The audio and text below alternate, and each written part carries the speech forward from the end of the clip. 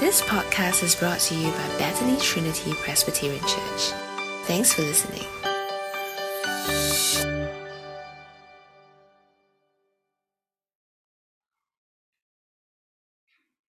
Today's scripture reading is from Malachi chapter 4, verse 5 to 6, and Luke chapter 1, verse 5 to 45.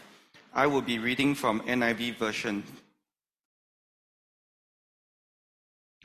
See, I will send the prophet Elijah to you before that great and dreadful day of the Lord comes. He will turn the heart of the parents to their children, and the heart of their children to their parents. Or else I will come and strike the land with total destruction.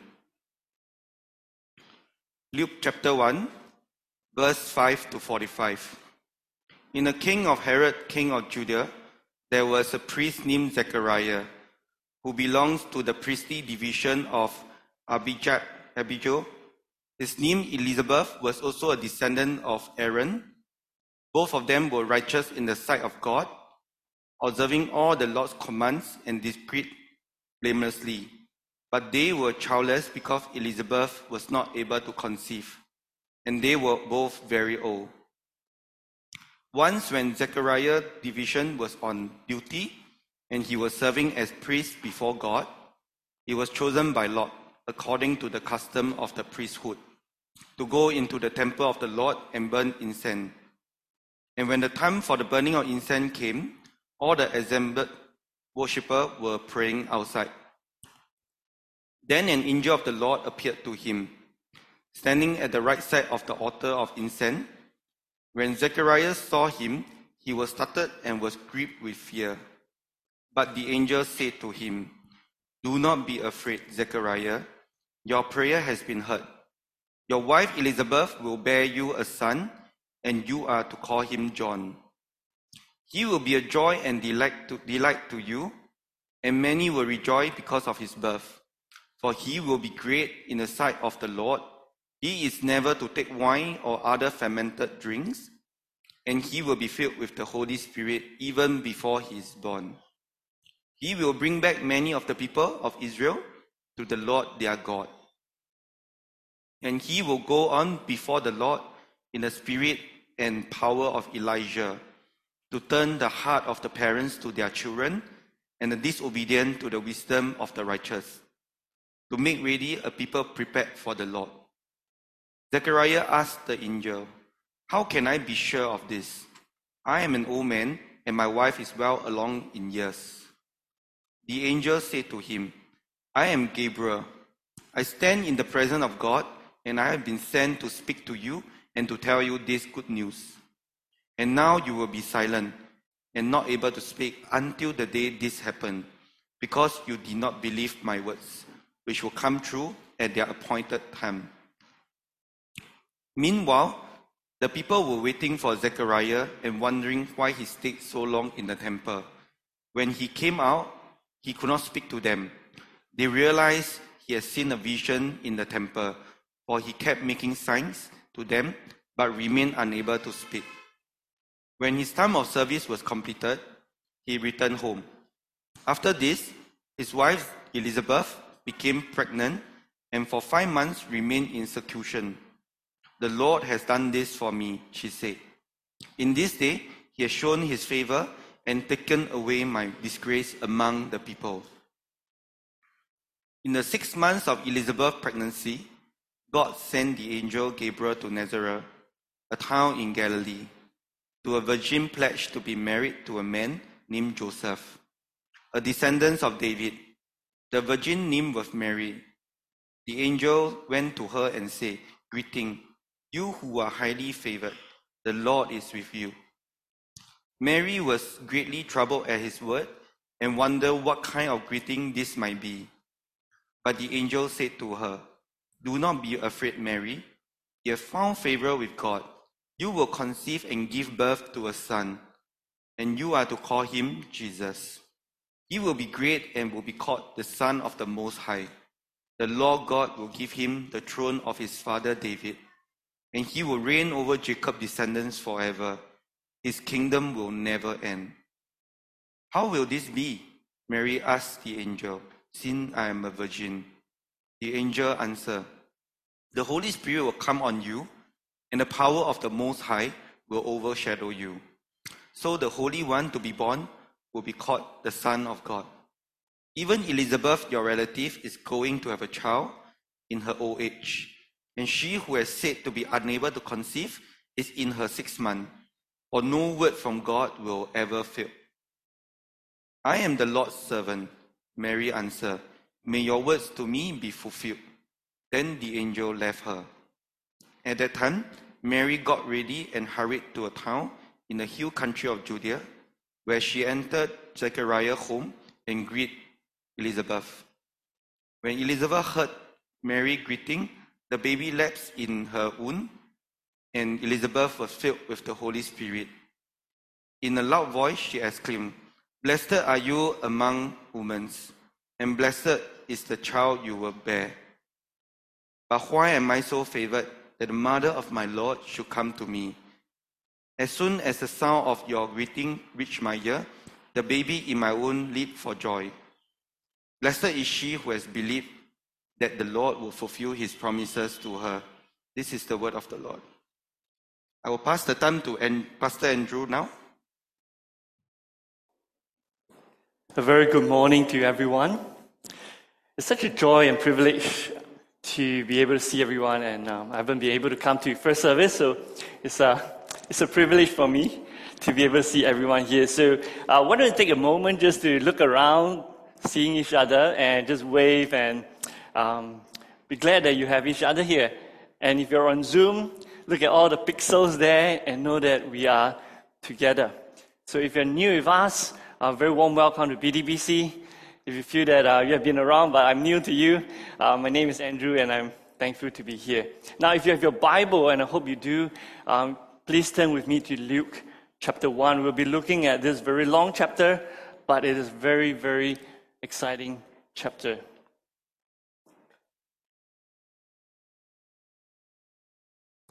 Let's begin by asking God to help us.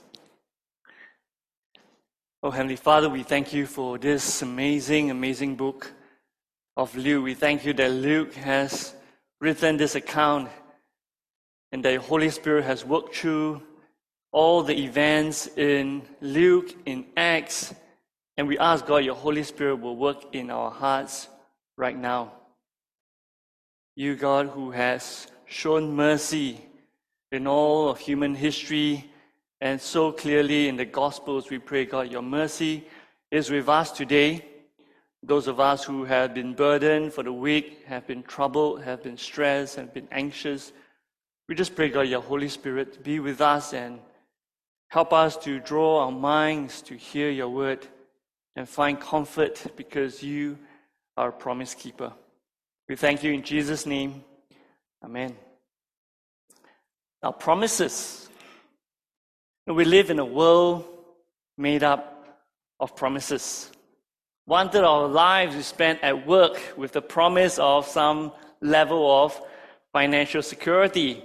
Those who hate their jobs, they would say that they are paid to give up their dreams to work the dreams of their employers. But when dreams are broken, your employers may not pay you, and the promises are broken. The promises, we get married with the promise of a lifetime of commitment. But many struggles with keeping the commitment once the entertainment or the easiness is disappearing. And promises can get broken. Now, promises, we live in a world made up of promises. Promises by parents, by children, by spouses, by friends, by president-elects, by marketers, by the insurance companies, by institutions, by everyone. A promise means everything when it's kept. But once it's broken, it can mean nothing. Yet we cannot live without promises. Now, how about God? What happens when God makes promises? Because the Bible does tell us that God made plenty of promises. But can He keep it? Will He keep it? This morning, as we look at Luke 1, there are 3 big points that I want to bring to us. The first one is that God promises to come for us. The second is that God delivers his promise to us. And finally, God's Son comes to deliver us. So we're going to begin by reading some of God's promises from the very last book of the Old Testament. So if you have your Bible, you can flip it or you can look at the screen. I want to read from the last book, from Malachi chapter 3, verse 1. This is what God says. He said this, I will send my messenger who will prepare the way before me. Then suddenly the Lord you are seeking will come to his temple. The messenger of the covenant whom you desire will come, says the Lord Almighty. Now, the Old Testament is this long history of people's unfaithfulness to God and God's faithfulness to keep his promise to save. Now, God had made promises to Abraham, to David, to Israel through the prophets. Now, the people have been failing to keep their side of the promise to God. But God, in the Old Testament, he keeps enlarging his promises to them till the final passage of the Old Testament before it goes silent for 400 years. He promised that I will come to you myself. And then the Bible was silent for 400 years. God said he himself will come, he will meet his people at the temple. God will send a messenger of him to prepare for his arrival. He repeats that promise in the last two verses of the Old Testament. If you just flip your Old Testament, the last two verses, this is what it says. God said this again. He said, I will send the prophet Elijah to you before the great and dreadful day of the Lord comes. He will turn the hearts of the parents to their children, the hearts of the children to their parents, or else I will come and strike the land with total destruction. God said, I will come. Those who turn back, you will find mercy. Those who don't, will not. So as we begin Luke's gospel account, we are entering right into the second half of the human history. And Luke does not want us to miss out that God keeps his promises to come, to rescue, and to judge. And so in this very first chapter of the gospel, the Bible or the story begins right in the temple. And the announcement of the birth of God's messenger. Because when God's messenger actually does arrive in flesh, it means that God has to arrive as well. If you have your Bible, just look at me and follow along as we look at Luke chapter 1, verse 5. This is what Luke records for us. In the time of Herod, king of Judea, there was a priest named Zechariah who belonged to the priestly division of Abijah. His wife Elizabeth was also a descendant of Aaron. Both of them were righteous in the sight of God, observing all the Lord's commands and decrees blamelessly. But they were childless because Elizabeth was not able to conceive, and they were both very old. Now, we cannot miss this legendary picture. Godly couple, loves the Lord, obeys the Lord, but God's blessing seems to be elusive because they can't have children. And they were both very old. You know, if you're an Israelite and you read this, you know this picture. For the people of Israel, they came from an old godly couple who could not have children. And it was the intervention of God's promise that Israel can be a nation, and they can proudly call the old couple Abraham as their father and Sarah as the mother of Israel. Now the scene turns from the old couple right now to the temple, verse 9. Look at it with me. We're told that Zechariah's division, they were on duty. Seems to be a regular duty. In his old age, Zechariah is suddenly given the opportunity to burn incense in the temple. Now, according to the Jewish Mishnah, the records, this is what they say, because there are many in the priestly lineage. To be fair, they always have to cast lots who gets to burn the incense. And each person, if you get the lot, you get to burn only once in your lifetime. Well, this is according to the Mishnah. If that is correct, then Zechariah, this is his only chance in his whole life of serving This is the first time this ordinary day became an extraordinary day. And so it was, because verse 11, angel Gabriel appears at the right side of the altar of incense, and he announced to Zechariah, "Do not be afraid, Zechariah. Your prayer has been heard." Now, two things to mention as we hear the words of Gabriel. The first thing is that Gabriel says, "Zechariah, your old godly but barren wife Elizabeth will bear you a son." And God has already given him a name, John. The second thing that we should mention is that John, Gabriel says, shall be set apart for God. And he is going to be the first child ever mentioned in the Bible who is filled with the Holy Spirit while in the womb. You know why? Because his job begins right there.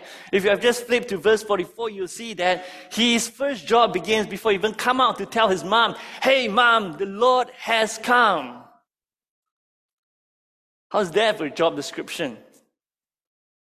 Now, Gabriel goes on to quote Malachi in verse 16, what we read just now regarding John's CV. He said, "He will bring many back of the people of Israel back to the Lord their God, and he will go on before the Lord in the spirit and power of Elijah, to turn the hearts of the parents to their children, and the disobedient to the wisdom of the righteous, to make ready a people prepared for the Lord." Gabriel said, God has answered your prayer. Now, two prayers come into play even as Gabriel mentioned this, because the first prayer obviously is that Zechariah must have prayed for a son for a long time, maybe not at the time when he's burning incense, but that has been a prayer of long ago and perhaps long given up. Now, the second part of being a priest, and Zechariah was one, was to pray for God's deliverance of Israel. That's part of what the priest does as well. And Gabriel said, God has answered your prayer. Now, as he talks about the birth of a child, you can expect what an old grandfather would say or think. Even to an angel, he says, "How can I be sure? You know, I'm an old man. My wife, well, she's well along in age. Can Granny Elizabeth really give birth to a child?" Well, there's the Lord for Zechariah to digest. He doubted. And so angel Gabriel says, "Why don't you think about it?" And so for 10 months, he was mute. Well, the 10 months of silence for Zechariah was a good way to build his faith, because the next time he opens his mouth, his son was 8 days old. And you got to listen when a man has been mute for 10 months, what his first words were going to be. And now, chapter 1, verse 67, Zechariah, like his son, John, his wife Elizabeth, he is also filled with the Holy Spirit to proclaim God's message. He prophesied about God's arrival, his son, the prophet of the Most High, and then he speaks to his son. Flip to Luke chapter 1, verse 76. I could imagine, Lion King, the old Zechariah right in the middle of his prophecy to be lifting up his baby boy, naked and crying because he's just been circumcised. And having praised God, Zechariah declared, he said this, "And you, my child, will be called a prophet of the Most High, for you will go on before the Lord to prepare the way for him." And with that, chapter 1 actually ends, saying this, "The child grew and became strong in spirit, and he lived in the wilderness until he appeared publicly to Israel." Now, if you have read chapter 1 of Luke in your Bible study, or you are going to read it, notice this interesting thing, because Luke put a pause right at chapter 1, and we'll expect Luke to pick up later on about John. But the point is actually this, that this dramatic announcement and birth of John was actually carefully intertwined with the announcement of the birth of God's own Son, that the Lord himself is coming. It is meant to intertwine. If it was shocking, it was meant to pave the way for the real shocker. And so we read 6 months later, we do not know what Gabriel did for 6 months, but at verse 26, he reappears. And this time, he appears to a young virgin at Nazareth, a town in Galilee. Now, if you and I, or if you're Israelite and you read on, you will see Jerusalem, the temple, is that bright spiritual center. That will be how you have read the temple, because that is the brightest spot, if you can find, to hear from God. But now we need to understand, Galilee is the dark religious outskirt. When Israel fell in the hands of the Assyrians centuries back, the Assyrians imported Gentiles into Zebulun, Naphtali, the area of Galilee. So by the time of the New Testament, right at this spot, this place is populated by the descendants of the Gentiles. We call them the Samaritans.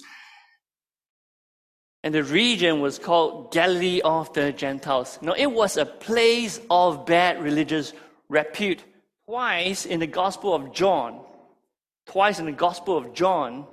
we read this in John 1:46.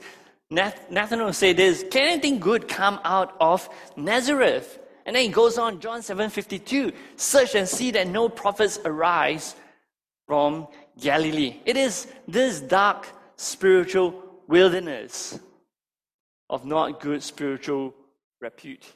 But yet it is also this religious wilderness that God prophesied through the prophet Isaiah that he will come. Isaiah 9:1, this is a familiar verse that you might have heard on Christmas. There will be no more gloom for those in darkness. In the future, God will honor Galilee of the nations. The people in darkness have seen a great light. On those living in the land of the deep darkness, a light has dawned. Now, the first announcement of John's birth was at the religious center of Israel. No one can ever fault John's inheritance and legacy, son of the priest, miraculous birth testified by the most religious among the religious. But now the second announcement, Jesus' birth, was right at the dark and religiously despised land of Galilee. Now, if you were to take some time later on to Luke, just reread Luke 1, just compare a little bit of these two births, you will see plenty of parallels and also contrasts. Perhaps as you read with your group later, if you have Bible study, look at the parallels and the contrasts. In parallel, both births were announced by a named angel, Gabriel. Both children were named by God.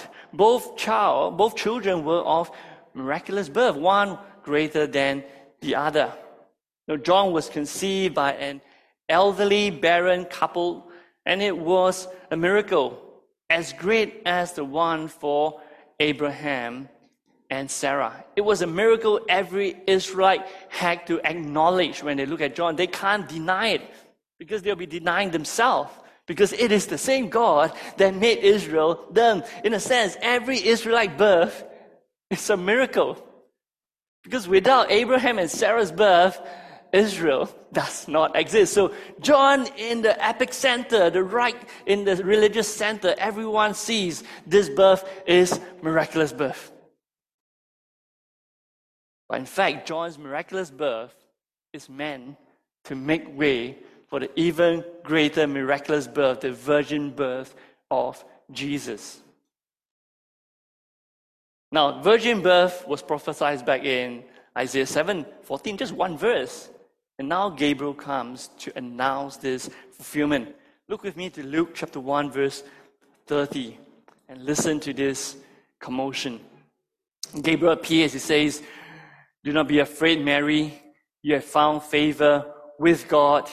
You will conceive and give birth to a son, and you are to call him Jesus. He will be great and will be called the Son of the Most High. The Lord God will give him the throne of his father David." Now another fulfillment of 2 Samuel 7. "And he will reign over Jacob's descendants forever. His kingdom will never end." "How will this be?" Mary asked the angel, "since I'm a virgin?" Verse 35, the angel answered, "The Holy Spirit will come on you, and the power of the Most High will overshadow you. So the Holy One to be born will be called the Son of God. Elizabeth, your relative, is going to have a child in her old age. And she, who was said to be unable to conceive, is in her 6th month. Verse 37, but no word from God will ever fail. Now, how amazing it is for God to literally delivers His promise. Not one miraculous birth, two miraculous births, one greater than the other. Now, the virgin will give birth to Jesus, Son of the Most High. We know this story. He will sit on the throne of King David to rule God's people. He will not be like King Herod in verse 5, whose rule is weak, whose reign is short. Jesus' reign and His kingdom will never end. Well, we all know this story because this is our Christmas story. But let's put it this way, not everyone believes in virgin birth. There are many nowadays, even in Theophilus, or verses 3 to 4, who might question the virgin birth of Jesus. Some of our friends, even our relatives, might be stumbled by the very fact of this idea of virgin birth. So liberal colleges, even nowadays, will outrightly denying the virgin birth, calling it ignorance, myths. But you know what? Dr. Luke is not ignorant how babies are born, and he carefully records the events because he knows that it is true. He recorded Mary's own shock. Mary said, how can this be? He's not thinking about God's power. He's thinking about herself, because I am a virgin. Now, Mary may not have a PhD in biology, but she sure knows what she needs to have a child. But she knows that this is God's work. If anyone knew that Jesus was truly virgin birth, it has to be Mary, isn't it? Think about it. No, Mark Laurie, he's a singer, a songwriter, a Christian comedian. He gave this really insightful reflection of Mary and the virgin birth of Jesus. Laurie's mother once said that, no, if anyone knew Jesus was a virgin birth, it would be Mary.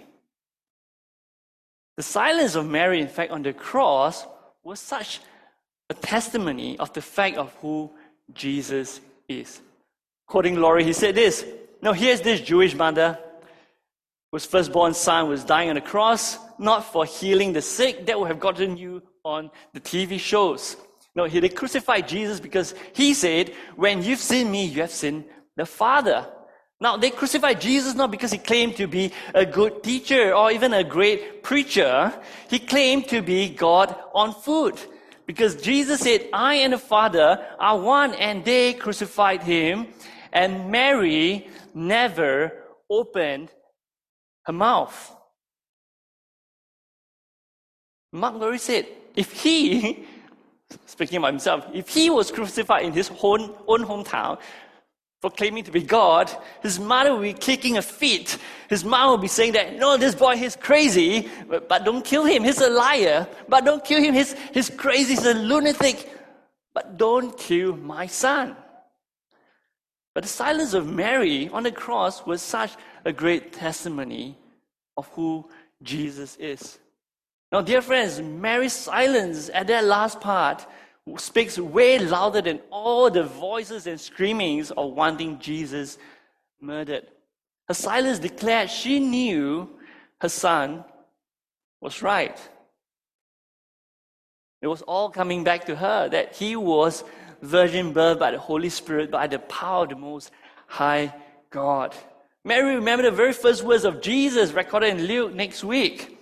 Now again, from Mark Laurie's reflection, he said this, almost going 3 days, she was going crazy for 3 days because she has just lost God's son. And when she found Jesus sitting in the temple, she looked at Jesus with her astonished eyes and she said, Son, why are you treating us like this? Your father and I have been anxiously searching for you.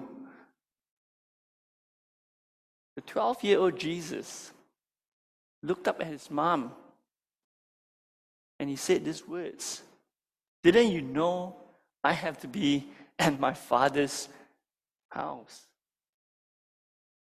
Well, any other Jewish boy try to do this hat trick on the mom after they've, just ditch their parents for 3 days, they're going to get a very red butt. Not Jesus. Mary bought it.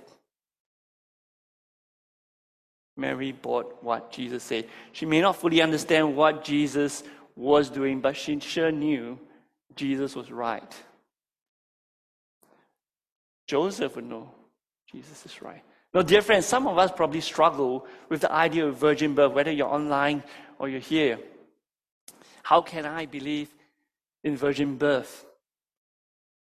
Well, the fundamental hurdle, dear brothers, sisters, friends, the fundamental hurdle we have to cross is actually not virgin birth, but whether we believe that God cares enough to reach out to you and me in flesh, that He actually cares enough to keep His promise to messed up people like us.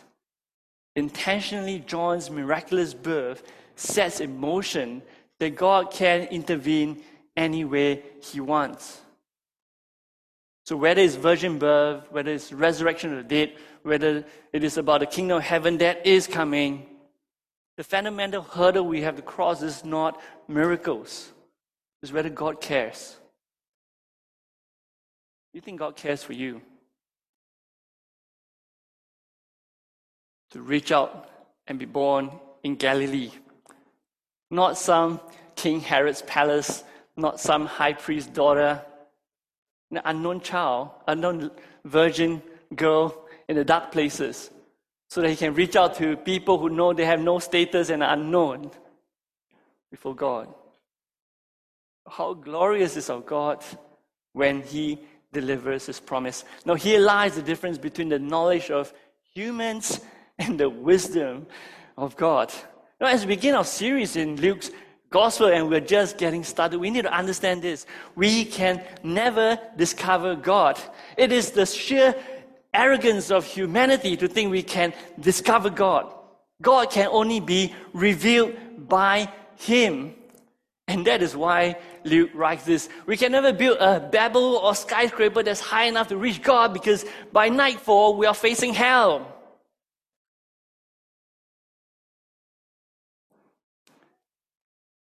Only God can reach down to us, and so Luke writes the eyewitness account of God revealing Himself through the life, through the ministry, through the death, through the resurrection, through the ascension of Jesus, and that we will trust that He is coming back as well. In this announcement and the birth of Jesus, God delivers His promise to visit us and to save us. Now, dear friends, a soldier may fail to keep his promise to his loved one. He says, I'm coming back from the war, and he can't. A loving husband may fail to keep his promise to his wife that she will not be a widow. Because no matter how honorable their desires, their abilities can't match the desires all the time. But God always keeps His promise because He is willing and He is able. Now, as we wrap up our journey today, I want us to listen to the songs of Mary and Zechariah, for they sing of our promise keeper God and of Jesus who comes to deliver us. Now, Mary said this. If you have a Bible, look with me to verse 46 to 50. Look at your Bible. 46. This is the song of Mary. My soul glorifies the Lord. My spirit rejoices in God my Savior, for He is mindful of the humble state of His servant. From now on, all generations will call me blessed. For the Mighty One has done great things for me. Holy His name. His mercy extends to those who fear Him from generation to generation. Now, just now we mentioned God chose a virgin young girl of no status to bear the Son who will save those who have no status. Mary acknowledges it, and she says this mercy extends to all who recognize the same God, the Savior, the Mighty One, the Holy One, He lavishes His mercy on Mary, and through Jesus, God now extends that to you, to me, to everyone. But now the big question I want to ask is this. Do we think that we need God's mercy?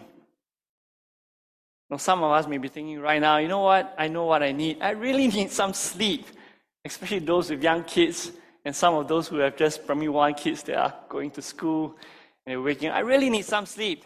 Some of us say, I really need a better job. I need more money to retire. I need health. I need time. I need that holiday. I need happiness. I need a companion. I need friends. I need a marriage partner. I need a dog. Better still, I need a rabbit. But do we really need God's mercy? Do you feel that you need God's mercy? Now, some of us may think practically we need many things, but emotionally, we actually do not feel the urgent need for God's mercy. Maybe one day, not today. But friends, I'd like to pause and invite you to think with me. What is the real situations that you and I are in right now? And we live in this world full of problems, and we hear countless voices every day or in your emails, voices telling us what we need to solve our problems. We have religions, we have philosophers, we have educators, we have bankers, we have marketers, we have matchmakers, we have scammers, we have scientists, we have spiritualists, we have activists, we have all the other experts that ends with is, all offering us solution to our human problem to fill our human needs. But you know what's the reality? The reality is this: unless we can all agree what is the root of our problems, all these needs to being filled and solution are like placing masking tape over an erupting volcano, because it's not going to fill the gap. We miss the point if we miss the root of our real problem. And so what is the real problem and what's the root of all our problems? What do we really need? And what the Bible declares is that the root of all our problems is in our rebellion against God. You have heard this before. It's our attempt to overthrow Him, to live our lives the way that we like. We can have a God as long as He goes our way. And He doesn't disrupt our desires. No, we make enemies with God by being our own God, and so we are not merely sinners when we commit sins. We commit sin because we are sinners. Because by our human nature, our tendency is to rebel against God. So it is the sinner that sins. Now, Carson puts it strikingly in his brief commentary on Genesis 5. I read this to you and put it on screen because it's a mouthful. He said this: whether we are perpetrators or victims, our plight is tied to sin, ours and that of others. Further, whether our misery is the result of explicit human malice or the fruit of natural disaster, Genesis 3 insists that this is a disordered world, a broken world, and this state of affairs has come about because of human rebellion. At the end of the day, friends, brothers, sisters, it will not be the external wars or sickness that will totally destroy us. It will be the sin in us that will totally bring us to destruction. The war will not end us. Diseases will not end us. But our sin will. And that's why Jesus came. Let me summarize what Mary said in verses 51 to 53. You can look at it. Let me summarize it. Mary's song, he said this: to the proud who cannot hide their thoughts from God, to the rulers who feel entitled to do whatever they like, to the rich who think that they have no need for God, God will scatter them. God will bring them down. God will send them away. They will not receive God's extended mercy, for they do not fear God. But to the humble, the hungry, that is those who recognize their desperation, God will not break them further. Instead, He will lift them up and fill them with good things, saying God will give them life. No, this is what God has revealed in the past, and this is what Jesus, the Son of God, will do for those who call on his name, because this verse 54 and 55, this is what Mary sang. The Lord has helped his servant Israel, remembering to be merciful to Abraham and his descendants forever, just as he promised our ancestors. No, Mary was not simply singing about the past mercies of God. Right now in first chapter of Luke, Mary is also singing the mercy that God has now already fulfilled forever with the coming of Jesus. Now friends, the question comes back, do you think that you need God's mercy? The answer is, it depends on whether you fear God. Because if you don't need his mercy. Because we'll think we can deal with it. But if we do, that mercy is extended to Abraham and his descendants. And this is what the New Testament tells us. That all who have faith in Jesus are the descendants of Abraham. I'm going to read to you Galatians 3:6-7. You don't have to flip it. This is what it says. Abraham believed God and he was credited to him as righteousness. Understand then that those who have faith are children of Abraham. Now, if we fear God and put our faith in Jesus, we too receive his mercy because he has already extended it to those who comes to him. If he has come in flesh, will he not extend it to us if only we ask? And so Zechariah's song from 68-79 closes this whole chapter praising God because God has come to his people and redeemed them. You can look at that, but I'll tell you what Zechariah's song said in verse 69, that Jesus, he is the promised horn of salvation, the Savior King from the house of David. Jesus, he is the Savior for God's people from the enemies, verse 71. Jesus, he is the revealed mercy, the fulfilled covenant, the oath sworn to Abraham, verses 72, 73. And Jesus, like his heavenly Father, in history, Jesus now comes to be our rescuer. God has said in Exodus, remember when he rescued his people, let my people go so that they can worship me. And here, this is what Jesus will do in 74, 75. He will come to rescue us from the hands of our enemies and to enable us to serve him without fear in holiness and righteousness before him all our days. So Jesus, God's Son, comes to deliver us from sin, from death, to enable us to serve God without fear of Satan, without fear of sin, without fear of judgment. What fears do we have? Let's remove them so that we can live how we are intended to be when we were first made, holy and righteous. Let's end here. Promises. We live in a world made of promises. Many people made empty promises. Some of us are guilty of that. I am. I tell my son I'm going for fishing and the rain comes. That's a great excuse to say, let's do it another time. Perhaps you have as well.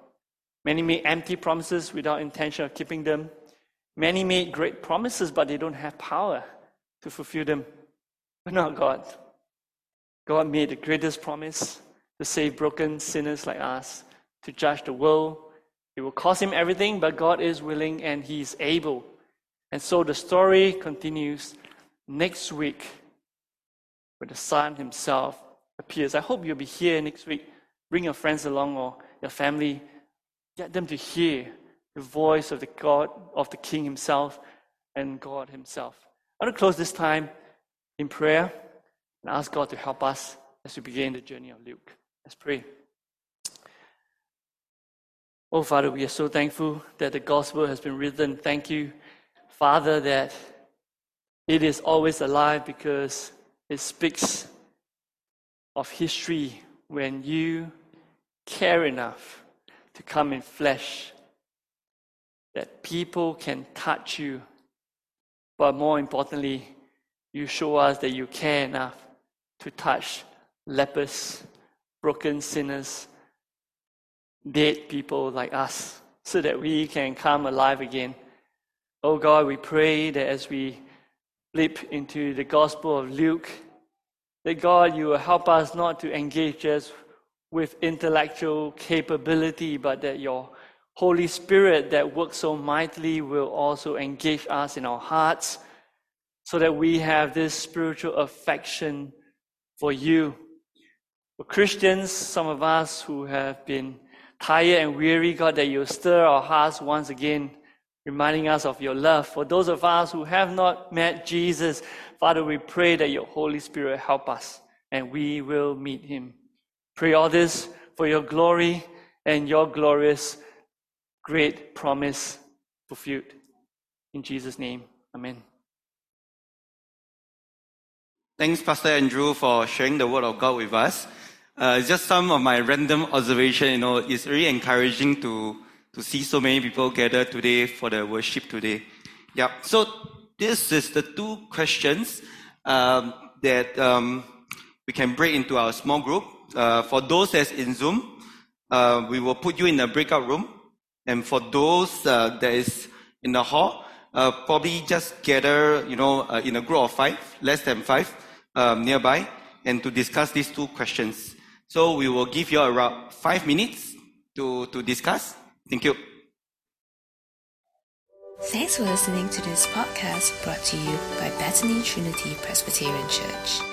For more information, visit us online at busypc.sg.